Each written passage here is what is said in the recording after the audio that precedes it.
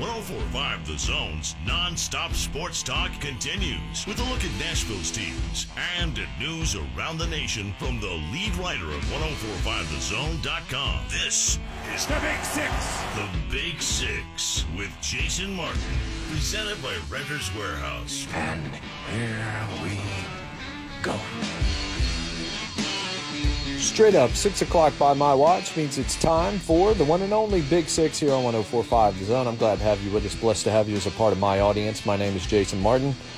I'm on Twitter at JMartZone. You can certainly find me there. Comment to me there. I'm here from the bunker in Brentwood, Tennessee, my home, doing the program as we all navigate this challenge together, which hopefully we're coming to an end. I'll say this without getting too deep into the weeds on it. We need to get the country reopened, and the more evidence that comes out, the more evidence there is that we need to do it sooner rather than later, because some things are coming crumbling down right now, folks. I don't mean our economy and stuff, but, I mean, there's that too. But I'm talking about projections and models and worldviews. Some stuff is coming down right now. But this morning we got some real news.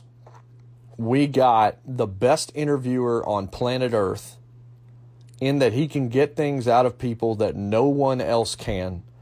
And if you want to model yourself after someone that does interviews with famous people, and look, I certainly have my problems with his content, but Howard Stern's about as real as it gets.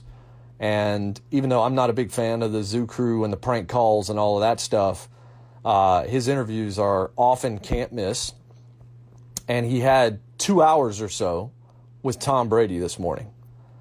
And this is what everyone is talking about, and they should. And let me get to my first conclusion about what I heard and some of the quotes and everything else. Tom Brady's a smart guy, smarter than we thought, and someone that understands balance in his life. Remember I told you we could rename this show In the Middle with J-Mart? Because I feel like the extremes are wrong, the positives and negatives, the skeptics and the true believers on most issues are wrong, that the truth is somewhere in the middle. And that's why compromise usually works, because you can see it from both perspectives there. Tom Brady even talked about balance in his life. But he talked about the football side, and one of the big points was, he says, I don't think there was a final decision until it happened. But I would say I probably knew before the start of last season that it was my last year. And I knew that it was just our time was coming to an end. What that tells me is, remember there was all that talk about how the Patriots never had a chance to, or they hadn't sat down and they hadn't had their meeting with Tom Brady after the season. And some people thought that was a bad sign, but that they were going to have their opportunity to sell him. And that led me to think, okay, well, once they have their chance, you know, cooler heads will prevail here and they'll end up finding a way to stay together because they're better together than they are apart. What turns out to be the case, based on that quote, is that Tom Brady, his meeting, quote unquote, with the Patriots was the season. They had the entire year to sell him on staying because he was halfway out the door before the season began. If they had found success again, maybe he would have left again. He says later on, obviously, that he doesn't care about legacy. It wasn't about legacy for him. It was about still proving he could play at a high level. He's still driven to succeed, but that's more a personal thing than it is a number of championships thing. Quote, I never cared about legacy. I never once when I was in high school said, man, I can't wait for what my football legacy looks like. He said it was just time to go. He had done everything. Quote, I accomplished everything I could in 2 decades with an incredible organization, incredible group of people, and that will never change. Again, he speaks like a regular person. You know how you always would feel like maybe he was, you know, on some other planet because he had this giant mansion with a moat and he's married to one of the most well-known supermodels of the century and Gisele Bündchen, and it just seemed like it was unassailable and unapproachable was Tom Brady's life. Like, we couldn't even guess. He probably had caviar at all times, you know, that kind of thing. Well, what you find out, and this was the same thing that I said a few weeks ago when he left, and the Wickersham article came out. I said, what you find out about Tom Brady is he's just like us, and we're all the same. We all want to be wanted. We all want to be needed. We're all driven by unique things, but a lot of them are personal in nature, pride-based in nature. We're all, to some degree, inspired by the right things and broken by the wrong things. All of us. One of the most important things that I got from this had nothing to do with football. And it was about Tom and Giselle going to marriage counseling. And he says to Howard Stern, she didn't feel like I was doing my part for our family. She felt like I would play football all season and she would take care of the house. And all of a sudden when the season would end, I would be like, great, let me get into all my other business activities. Let me get into my football training. And she's sitting there going, well, when are you going to do things for the house? When are you going to take the kids to school and do that? And that was a big part of our marriage. I had to check myself because she's like, I have goals and dreams too. So I'm reading a couple of books right now. One of them is a marriage devotional I'm doing with my wife as we're approaching 7 months together as husband and wife. And then I'm reading a book on work. And I usually wait till the end of the show, but I'm going to give you a recommendation at the end of the show. It's going to be different because it's going to be talking about someone we lost last night to COVID-19 and what he means and what I think you should check out of his. But if you want me to give you something else, and I'll just say if you're a believer, definitely read this. It is from a pastor. It's from a minister, Tim Keller from Redeemer in New York. But it's about work, and it's called Every Good Endeavor. And I think it's a tremendous book. But one of the things that it kind of stresses is that at any given point in a marriage or any relationship, a friendship, a work relationship, everything else, there's a constant question between all parties involved as to whose pleasure trumps the rest. And there's different ways to react to that. There are different ways to respond to that. And one of them is to serve the other one out of joy, to serve everybody else, or in this case, for me, giving in to making sure my wife is happy before I'm happy. The second one is, yes, giving in to her, but doing so resentfully, like doing so begrudgingly, like you're holding it against her and you want her to know that you are making sure that her pleasure is above yours. And the third one is being selfish and always getting your way, fighting for it at all costs. And the argument made, and this has nothing to do at all spiritually, I mean it does, but it applies no matter what, is if the parties involved aren't both looking towards that first answer, which is serving the other joyfully, and that being its own reward, if they're not both doing that, there are going to be troubles. So Brady goes on, and I think it's interesting that I'm in the midst of this book, and then he says this today. He says, Giselle's point was, quote, well, yeah, of course this works for you. It all works for you, but it doesn't work for me because you get caught up in your life where you think a relationship's great because it only works for you. And the point of a relationship, it has to work for both. You better work on both because if you don't, then ultimately it's not sustainable. That's what he says about that. And he says, look, we had to go to marriage counseling. And I had to realize, as basically what he's saying when he says that if it only works for you, if it doesn't work for both, it's not sustainable, is there must be balance. Again, the truth must be in the middle. You can't always give up everything because there's no way not to be resentful if you're not giving up your way of life 24/7, 365. And I think the key to looking towards the other's happiness first is that if both parties are doing that, then you're both going to get some degree of your own pleasure, but coming from the other person. So there's more of a give there than there is a take. You are giving of yourself, and then you will accept what they give you in return. And if you think about that idea, that concept, and then apply it to Brady's time with the Patriots, it feels to me that Brady believed that there was no balance here and that the organization was always getting the pleasure and he was having to sacrifice. He may be wrong. He may be skewed. He may be selfish. There is still that talk about how Jimmy G and it looked like Belichick was ready to cut bait with Tom and go with Jimmy G, that he saw everybody as a number and was even more difficult to deal with Brady, trying to kind of break him down and bring his ego down than he was with anybody else. But there's no balance in that. I think the more that you hear, the more obvious it becomes that Tom Brady had grown weary and frustrated and done with this relative to Belichick. That Belichick and the way in which he asserted control in the organization and the way in which he treated Tom Brady, which I would say probably, at least from Brady's perspective, came across as wanting to make sure who was in charge, that became untenable, or as he said about his own marriage, unsustainable. He had to realize, did Tom, that Giselle needed to have time herself, that Tom needed to take the kids to school, that he needed to do chores around the house and not just watch her do them, that there needed to be some kind of equality there.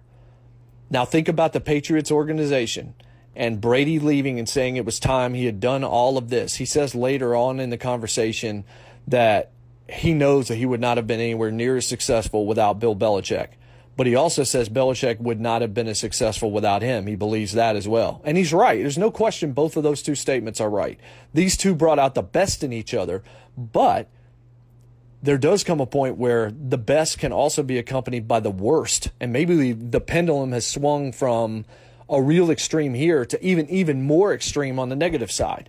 Any good thing can become a bad thing when it becomes an ultimate thing. And so I look at all of this, and he says a lot of other stuff that's really interesting. He talks about his relationship with Trump, but says, look, there's no advantage to me getting involved politically here. He was just a friend. Now, some people are never going to accept that, but it is. He talks about health. He talks about concussions and whether or not he would let his kids play football. He talked about, and I think this is also important, he was asked whether or not there was a self-consciousness of race and guilt for being a white quarterback with a lot of African-American teammates. And he said never. And he said sports transcends race. It transcends wealth. It transcends all that. You get to know and appreciate what someone else may bring. And I think it's that last statement that really spoke to me because, again, this Keller book that I'm reading called Every Good Endeavor talks about how a lot of people feel like their work is more important than others, and it's not. And it doesn't matter what you believe in or what you don't believe in. You can still be gifted with an ability that someone else can't. I might feel like I have some kind of superiority to you, but you might be a better writer than me, or a better talker than me, or better at something else than me, whatever it might be. But I can look upon what you're doing and see the inherent value in that without seeing any other characteristics about you. It doesn't mean they don't exist. Doesn't mean that we don't see the differences in one another. But it means that if you look in the middle, you see the greatness of someone else, whether your neighbor or your colleague or your spouse or your child or whatever else. We don't have to be selfish about it. We also don't have to be so resentful of it. Again, if you can serve the other or if you can give of yourself to the other out of joy, then you can rejoice in their successes as well without being so bitter that you didn't have them yourself. And I think it's interesting because, look, race is always going to be an issue in everything. Wealth is going to be an issue in things, but sports is a meritocracy. Antonio Brown is not on a roster right now, not because he's not greatly talented, but because even as great as he is, there's a risk factor there. The merits of his skills make you want him, but everything else tells you it's a bad idea. Whereas there could be a lot of really bad guys that do have jobs still because of how talented they are. If you're good enough, you're probably going to find a home to some degree. So a lot of the things that Tom Brady was saying here, I just found very intriguing. We're going to go ahead and get to break here and probably have I want to talk a little bit more about this in the next segment. But this interview, you can probably find it on YouTube now, is worth checking out. This is the most you'll ever hear from Tom Brady, I think. And, of course, it was Howard Stern that got it out of him. You'd say that's unlikely, but only if you've never listened to Howard Stern's interviews before, because, again, nobody interviews human beings the way he does. He's the best I've ever seen, and that includes the Mike Wallaces of the world. Howard Stern's the best because he just brings them down from whatever pedestal they're on and brings them right down to a spot where they are vulnerable enough but feel safe enough to actually talk. We'll be right back. It's Big Six on 104.5 The Zone. Zone.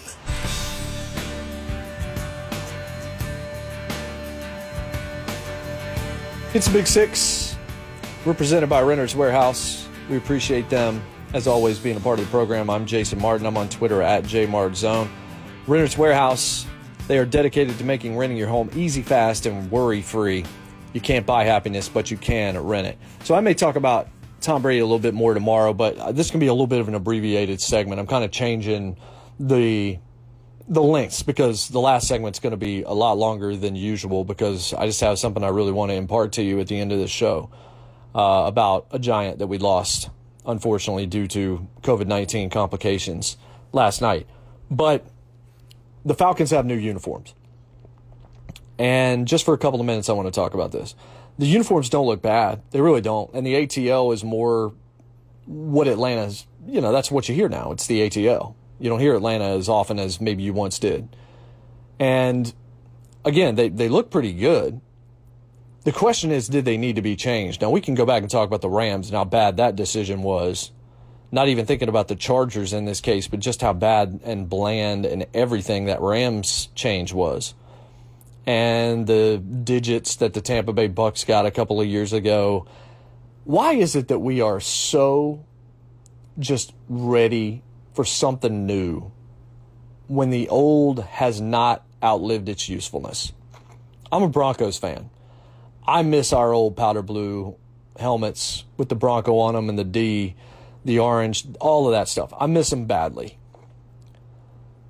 The new Titans uniforms, I think, look really good. I'm a fan of them. I'm not upset with that change.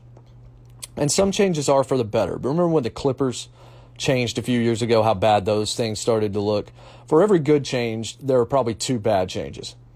And uniforms seem to be a prime example of this. Now, yeah, from a capitalist perspective, if you get new uniforms, everybody has to buy them or they're wearing outdated throwbacks. And throwbacks, I don't know if maybe they have the same allure that they did 10 years ago. Maybe they do. I don't know. I haven't worn a jersey in a while. But we are constantly ready to change or try the new flavor when we love the original. I do this all the time. I've gotten caught up in this many times where I'll see a new flavor of some product that I like. I'll go get the new flavor, and even if it's okay, it doesn't usually blow me away the way that I once thought that it would. It's just like, oh man, they now have this flavor of chip? Okay, well, I've been eating these my entire life, and I really like them, but I've got to try this. And then you get them home, and like a quarter of the way through that bag, you realize I probably should have just gotten the originals. I miss those. There's 17 different flavors of M&Ms, and again, maybe that's a good change for you. But these uniform changes are so unnecessary. Remember we talked about, and I've said this repeatedly over the past couple of days, that sports are, just part of the fabric of culture in Americana and our collective psyche. Drew Brees said we really need professional sports right now. I agree with that sentiment. I do. Because even though it's an escape, it feels like almost a necessary escape, and one that's been taken from us that also contributed to community and to gathering and to getting to know your neighbor and a collective cheer and things of that nature. So there are things that are out there in terms of us needing sports back. But when you think about uniform changes and all of this, tradition is one of the things that makes sports so special.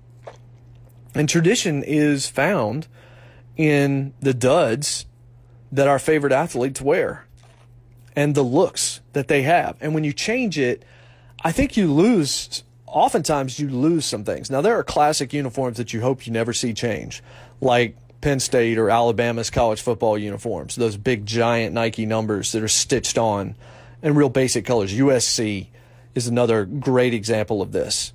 And then there are some, like all the ones Adidas makes, where the numbers are stretched out wrong and it just doesn't look good to me. And then you have some classic uniforms in every sport, and some of the most beautiful uniforms are, the classic hockey sweaters. And certainly the NFL has its share with the classic Cowboys or the classic Green Bay Packers look or the older classic Rams look that's now been changed multiple times. Some of these franchises make shifts, and maybe it is just for a cash infusion, but they lose some semblance of, like, the memories you have of your favorite franchise aren't coming from new uniforms. You're going to remember what they used to wear, not what they're wearing now. I know there's controversy over the smoky grays with Tennessee. I actually like those. I like them. I like an alternate uniform. I don't mind an alternate uniform. But I think that we are way too quick to change a logo or change a uniform, and it's not being called upon. Like, why are we trying to break this or why are we trying to fix this when it's not broken? Nobody is calling. I don't think anybody was saying that the Falcons uniforms needed to change. I thought the ones they had were just fine, and the ones they had before them were fine as well. These are okay. Matter of fact, these are pretty good. But is anybody out there clamoring that this was necessary? The fact that it happened was so that you can sell a bunch more jerseys, really. I mean, the new look isn't going to change anything. It's not going to change your television coverage. It's not going to change anything else.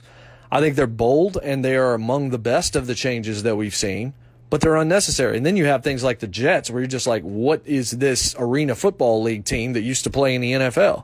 I don't get any of this, folks. I just feel like maybe I'm becoming more traditional as I'm getting older.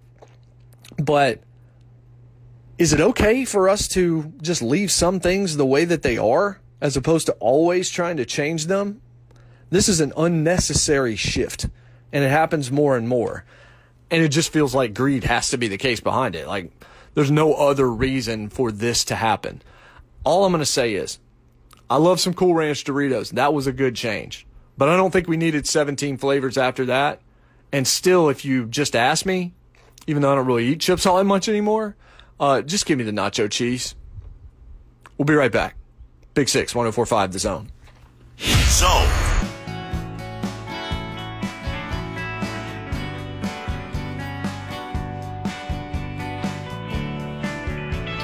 Welcome back to the Big Six here on 104.5 The Zone. I'm Jason Martin. I'm on Twitter at JMartZone. You can find me there, live from the Brentwood Bunker, my home, as we continue to navigate this unprecedented spot in global history and certainly American history together.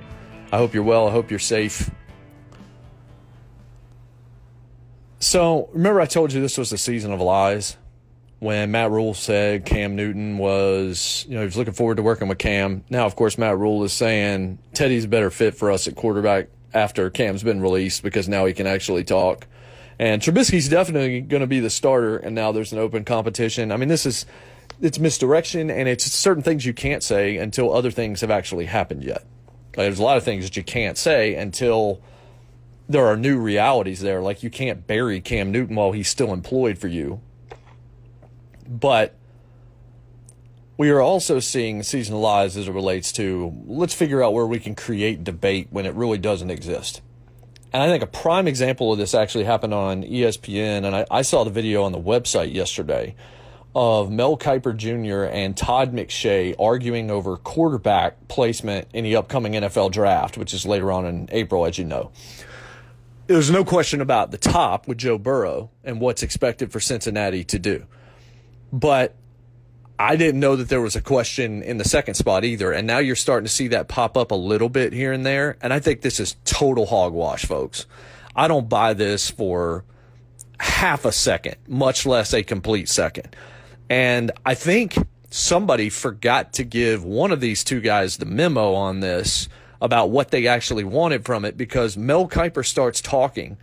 And he says, oh, it's definitely Tua. He goes, now, I know Todd McShay is going to try and push Justin Herbert to you, but I don't think it's close. And then Todd McShay is sitting on the split screen on the other side, and he's just like, I don't know where you got that from. I don't know who in their right mind would suggest that, barring anything outside of health, it would be anybody over Tua Tagovailoa at this point. He was just like, I don't know what you're even talking about.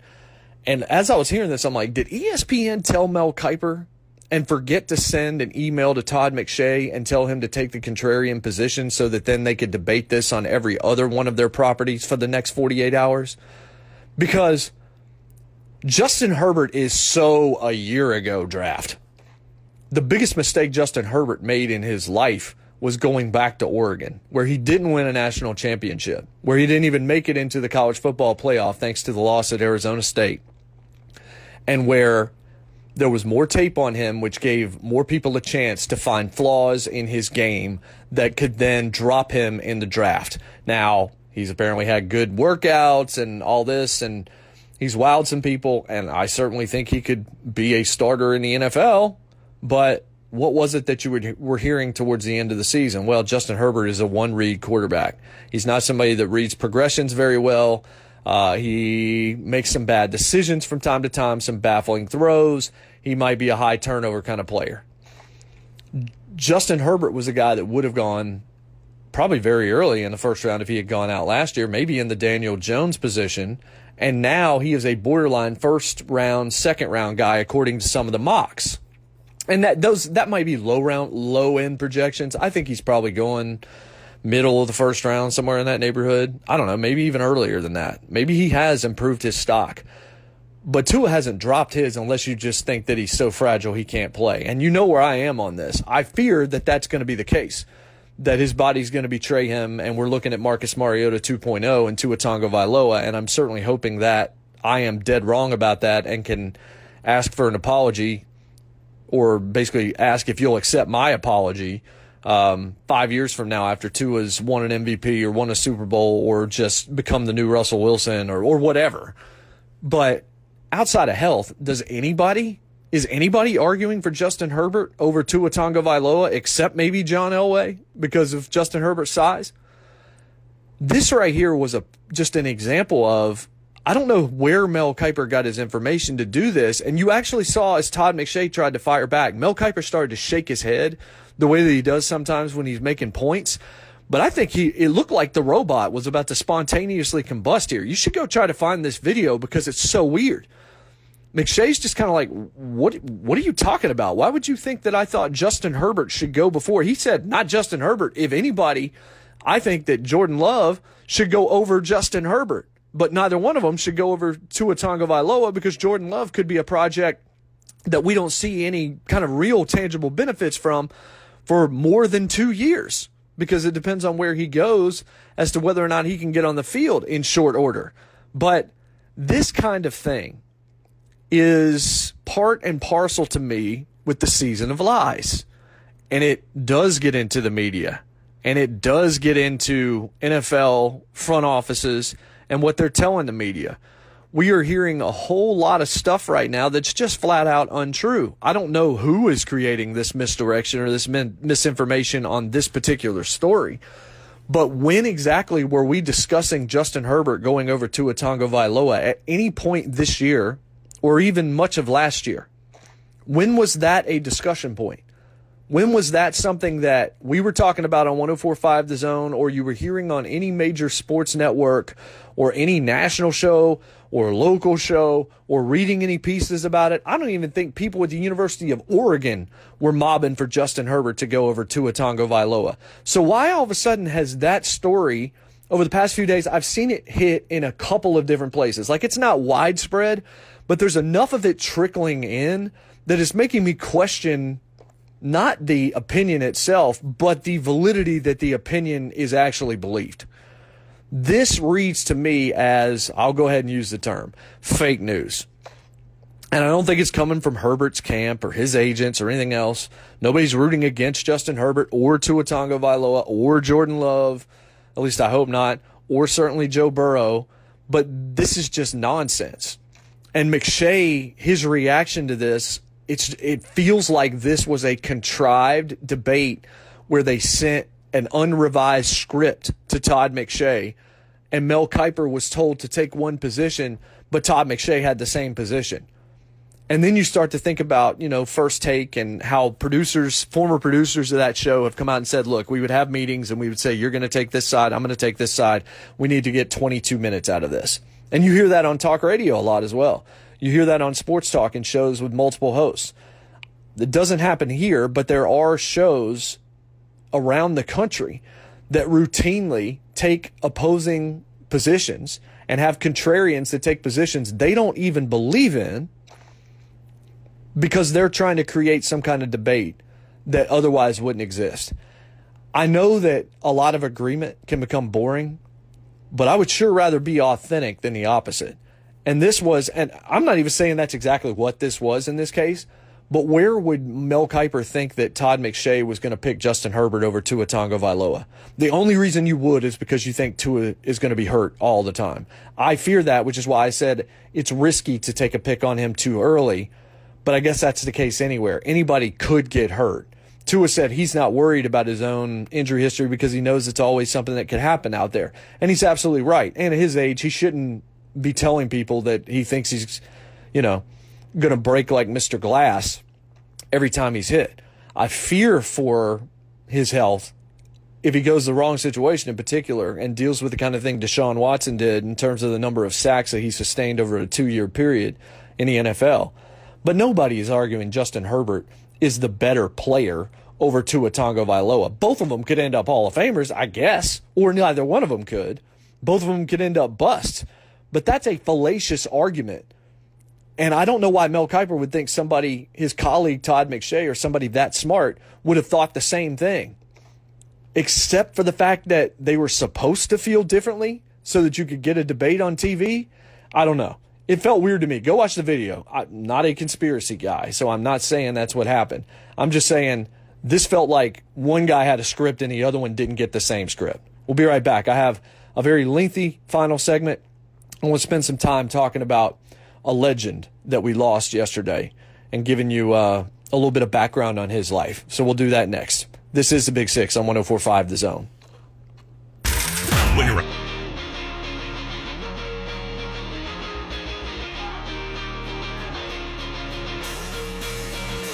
Final segment of the program tonight here on the Big Six, 104.5 The Zone. I'm Jason Martin. I'm on Twitter at JMartZone. You can find me there. Dispensing with something TV or film related here to close up shop on this Wednesday evening in the Music City. I tweeted about this last night, so it shouldn't come as any gigantic surprise to you that I want to go here, but it's still a recommendation from the bunker, but it's music. And there are people whose words you listen to and you just realize, boy, what a gift. What an amazing talent. What an amazing skill set. Even if it's somebody you never met, it just feels like some people understand the world or view it in a way where there's a beauty to it and a pain. There's a sense of realism. I can tell you that I'm pretty sure John Prine and I would not see eye to eye on many things, probably political issues, and even some of his lyrics I probably wouldn't agree with. But he was a storyteller who influenced a lot of other storytellers. And, I actually kind of talked about last week when Adam Schlesinger passed away that, John Prine, we almost lost John Prine, but his wife had said he'd gone stable. And then last night he did pass away due to COVID-19 complications at age 73. He was someone who had dealt with cancer earlier in his life and was certainly in the risk category at his age, and just, he had lived a life. He had lived a hard life as well. But he influenced so many people, not just the stuff that he did from his own music, but helping to write stuff for Johnny Cash, for George Strait, for Bette Midler even. He inspired people right now that I think are among the best in all of music. Jason Isbell and Margot Price and folks like that. Amanda Shires.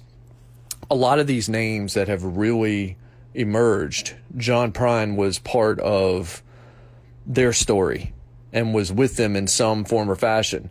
I saw John Prine live at the Ryman in 2018, and I had already seen him on stage with Jason Isbell a few months prior to that as a surprise. And the night that I saw John Prine, he had first the Secret Sisters, then Todd Snyder, who's another one that's heavily influenced by John Prine, another incredibly talented guy who I would disagree with even more than I do John Prine, most likely. And then Sturgill Simpson came out and did a lot with John Prine at the end of that show. John Prine was somebody who, look, the music was pretty simple more often than not, but listening to him was the point. If you saw what Bruce Springsteen mentioned last night on Twitter about John Prine, about how he missed him and how he and John were both new Dylans, is what he called them. And this is something I think I've talked about before, that there were 3 or 4 musicians that got into it and basically tried to copy Bob Dylan because they were so inspired and so driven by him. Bruce Springsteen was one. Tom Petty was one. Here you were hearing Springsteen say that John Prine was one, and it was more about, especially in the case of Prine, I mean, Dylan's music was iconic, and he did his harmonica stuff and all, but I mean, this wasn't the most complicated stuff. Like, the tablature was not that deep, but it didn't matter because this was about the substance more so than anything else. And, you know, this is a guy in John Prine that has won a Grammy. He's in the Songwriters Hall of Fame. He's written some iconic stuff, but he's also written a lot of stuff that you haven't heard before. And The Tree of Forgiveness was an album that came out in 2018, and that's the tour that I saw him on, and it turned out to be, you know, the last album that he put out. It was 10 songs. It was barely even 35 minutes long. May not have even actually been 35 minutes long now that I think about it. And it was everything. It had elements of Cash. It had elements of Jimmy Buffett. It had elements of Bob Dylan. It had elements of Bruce Springsteen. It had elements of Jason Isbell. It had elements of inspirations to the music and for the music and from the music. But John Prine was a genius. I remember around the turn of the century, I had a good friend of mine that ended up writing a couple of novels, writing some fiction, some hard-boiled detective stuff, which I would highly tell you to go check out stuff by Max Everhart, who now lives in South Carolina with his wife and son. He was a roommate of mine. I went to high school with him, went to college with him as well. Just a really bright guy, and he helped formulate a lot of my music taste. And, you know, I was listening to Radiohead, and I kind of brought him along on that ride. He brought me along a little bit on the Fish ride, and then he brought me along on Ryan Adams and Wilco and John Prine. And his dad listened to John Prine. And at the time, I don't think that I was quite ready for John Prine. So I caught John Prine a lot later than most people did. But if you look at just some of the comments that were made last night, like Isbell saying, for once, I'm really glad that I don't have to be on stage singing tonight. Meaning, you know, as bad as the virus is, it's caused him to cancel his shows. He probably couldn't have done this. I remember seeing Isbell a couple of times on the tour a few years ago, right after Tom Petty passed away, and he was playing a Tom Petty cover every night. Just showing, again, another inspiration, another Americana, another great songwriter as well. But Charlie Pride said last night, I've enjoyed John's music for many years. He was a truly gifted man, and he will be missed. Lee Greenwood, so sad to see another great music legend leave us. My family sends prayers to John Prine's family. It was all over the place. Bonnie Raitt was commenting. Margot Price was heartbroken, and she was talking about it. Big-time names, as I mentioned, Bruce Springsteen being one of them. Just absolutely incredible. There are people that you just feel like were artists that not only lived up to their potential, but were gifted that potential to share with the world. And I don't know what it is that you do, but I hope you take pride in it. As good as I could ever be at anything, John Prine was better at writing songs, whether it was for himself or for others.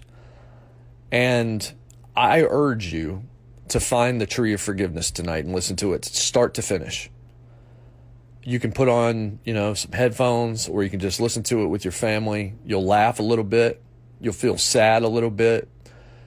You will feel at home. You'll feel like he's a friend. He's not just somebody performing for you. He's somebody that you could see across the way in the most rural of areas or downtown at a coffee shop, just telling stories about being a mailman turned into a musician that was basically discovered in 1970. You could see him sitting on the porch. I was running a couple of days ago. in my neighborhood and I saw a man that I've never spoken to before, and I should have stopped and said something to him, quite frankly.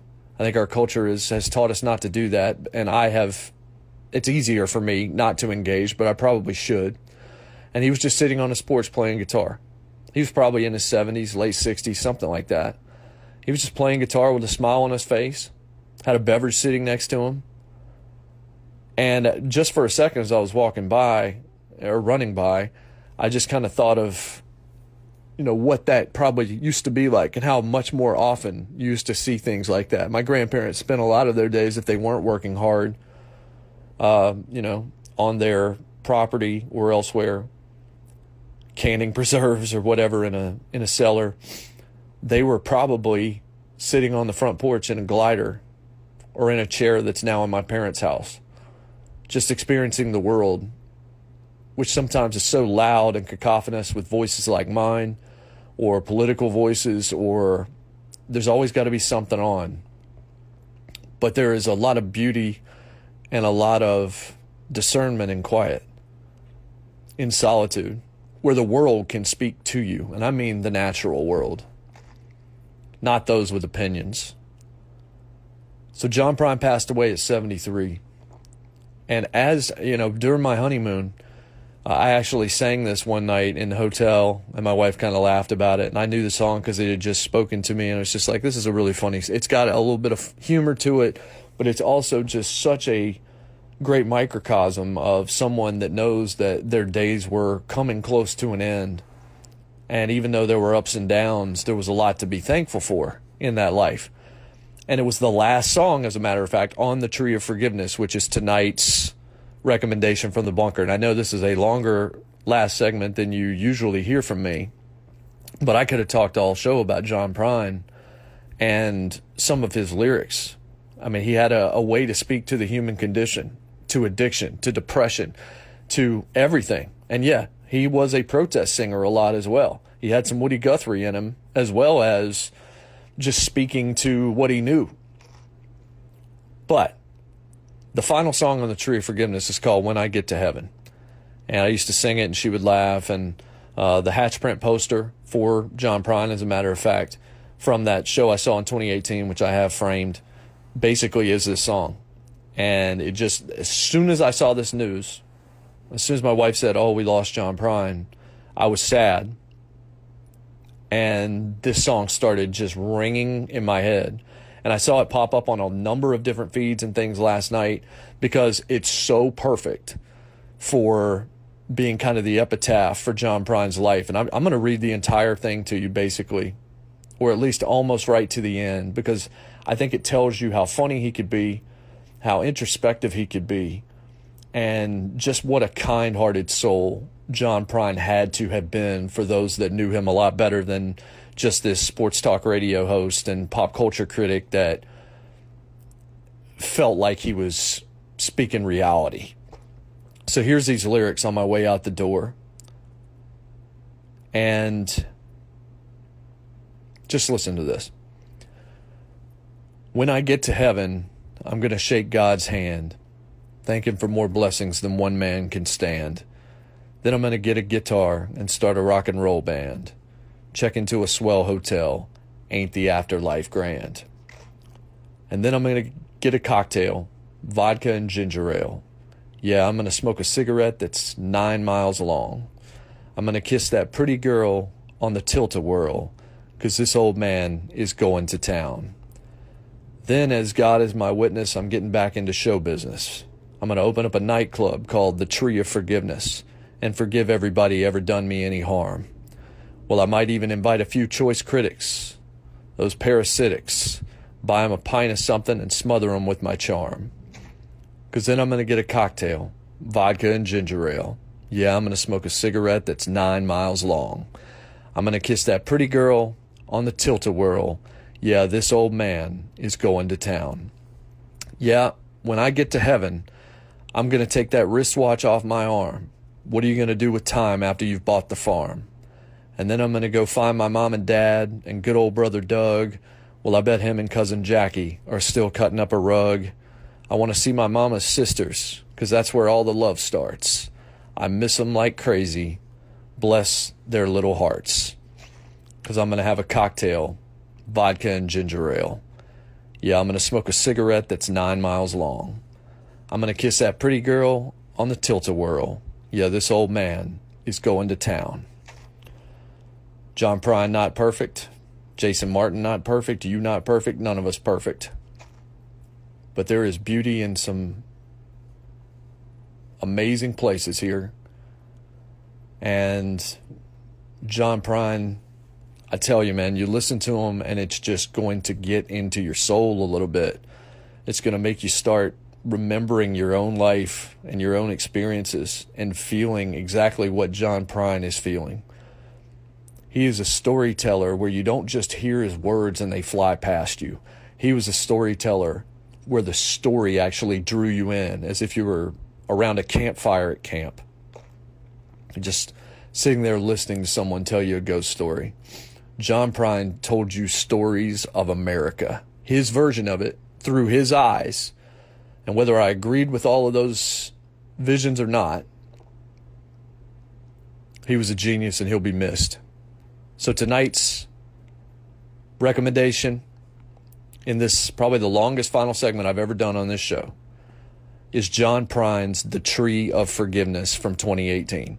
Because as good as the early stuff was, the fact that this album was as good as it was in 2018 when he was in his 70s shows just how special a talent he was. Because not only did he not lose a step, he didn't lose a half step. He didn't lose a quarter step.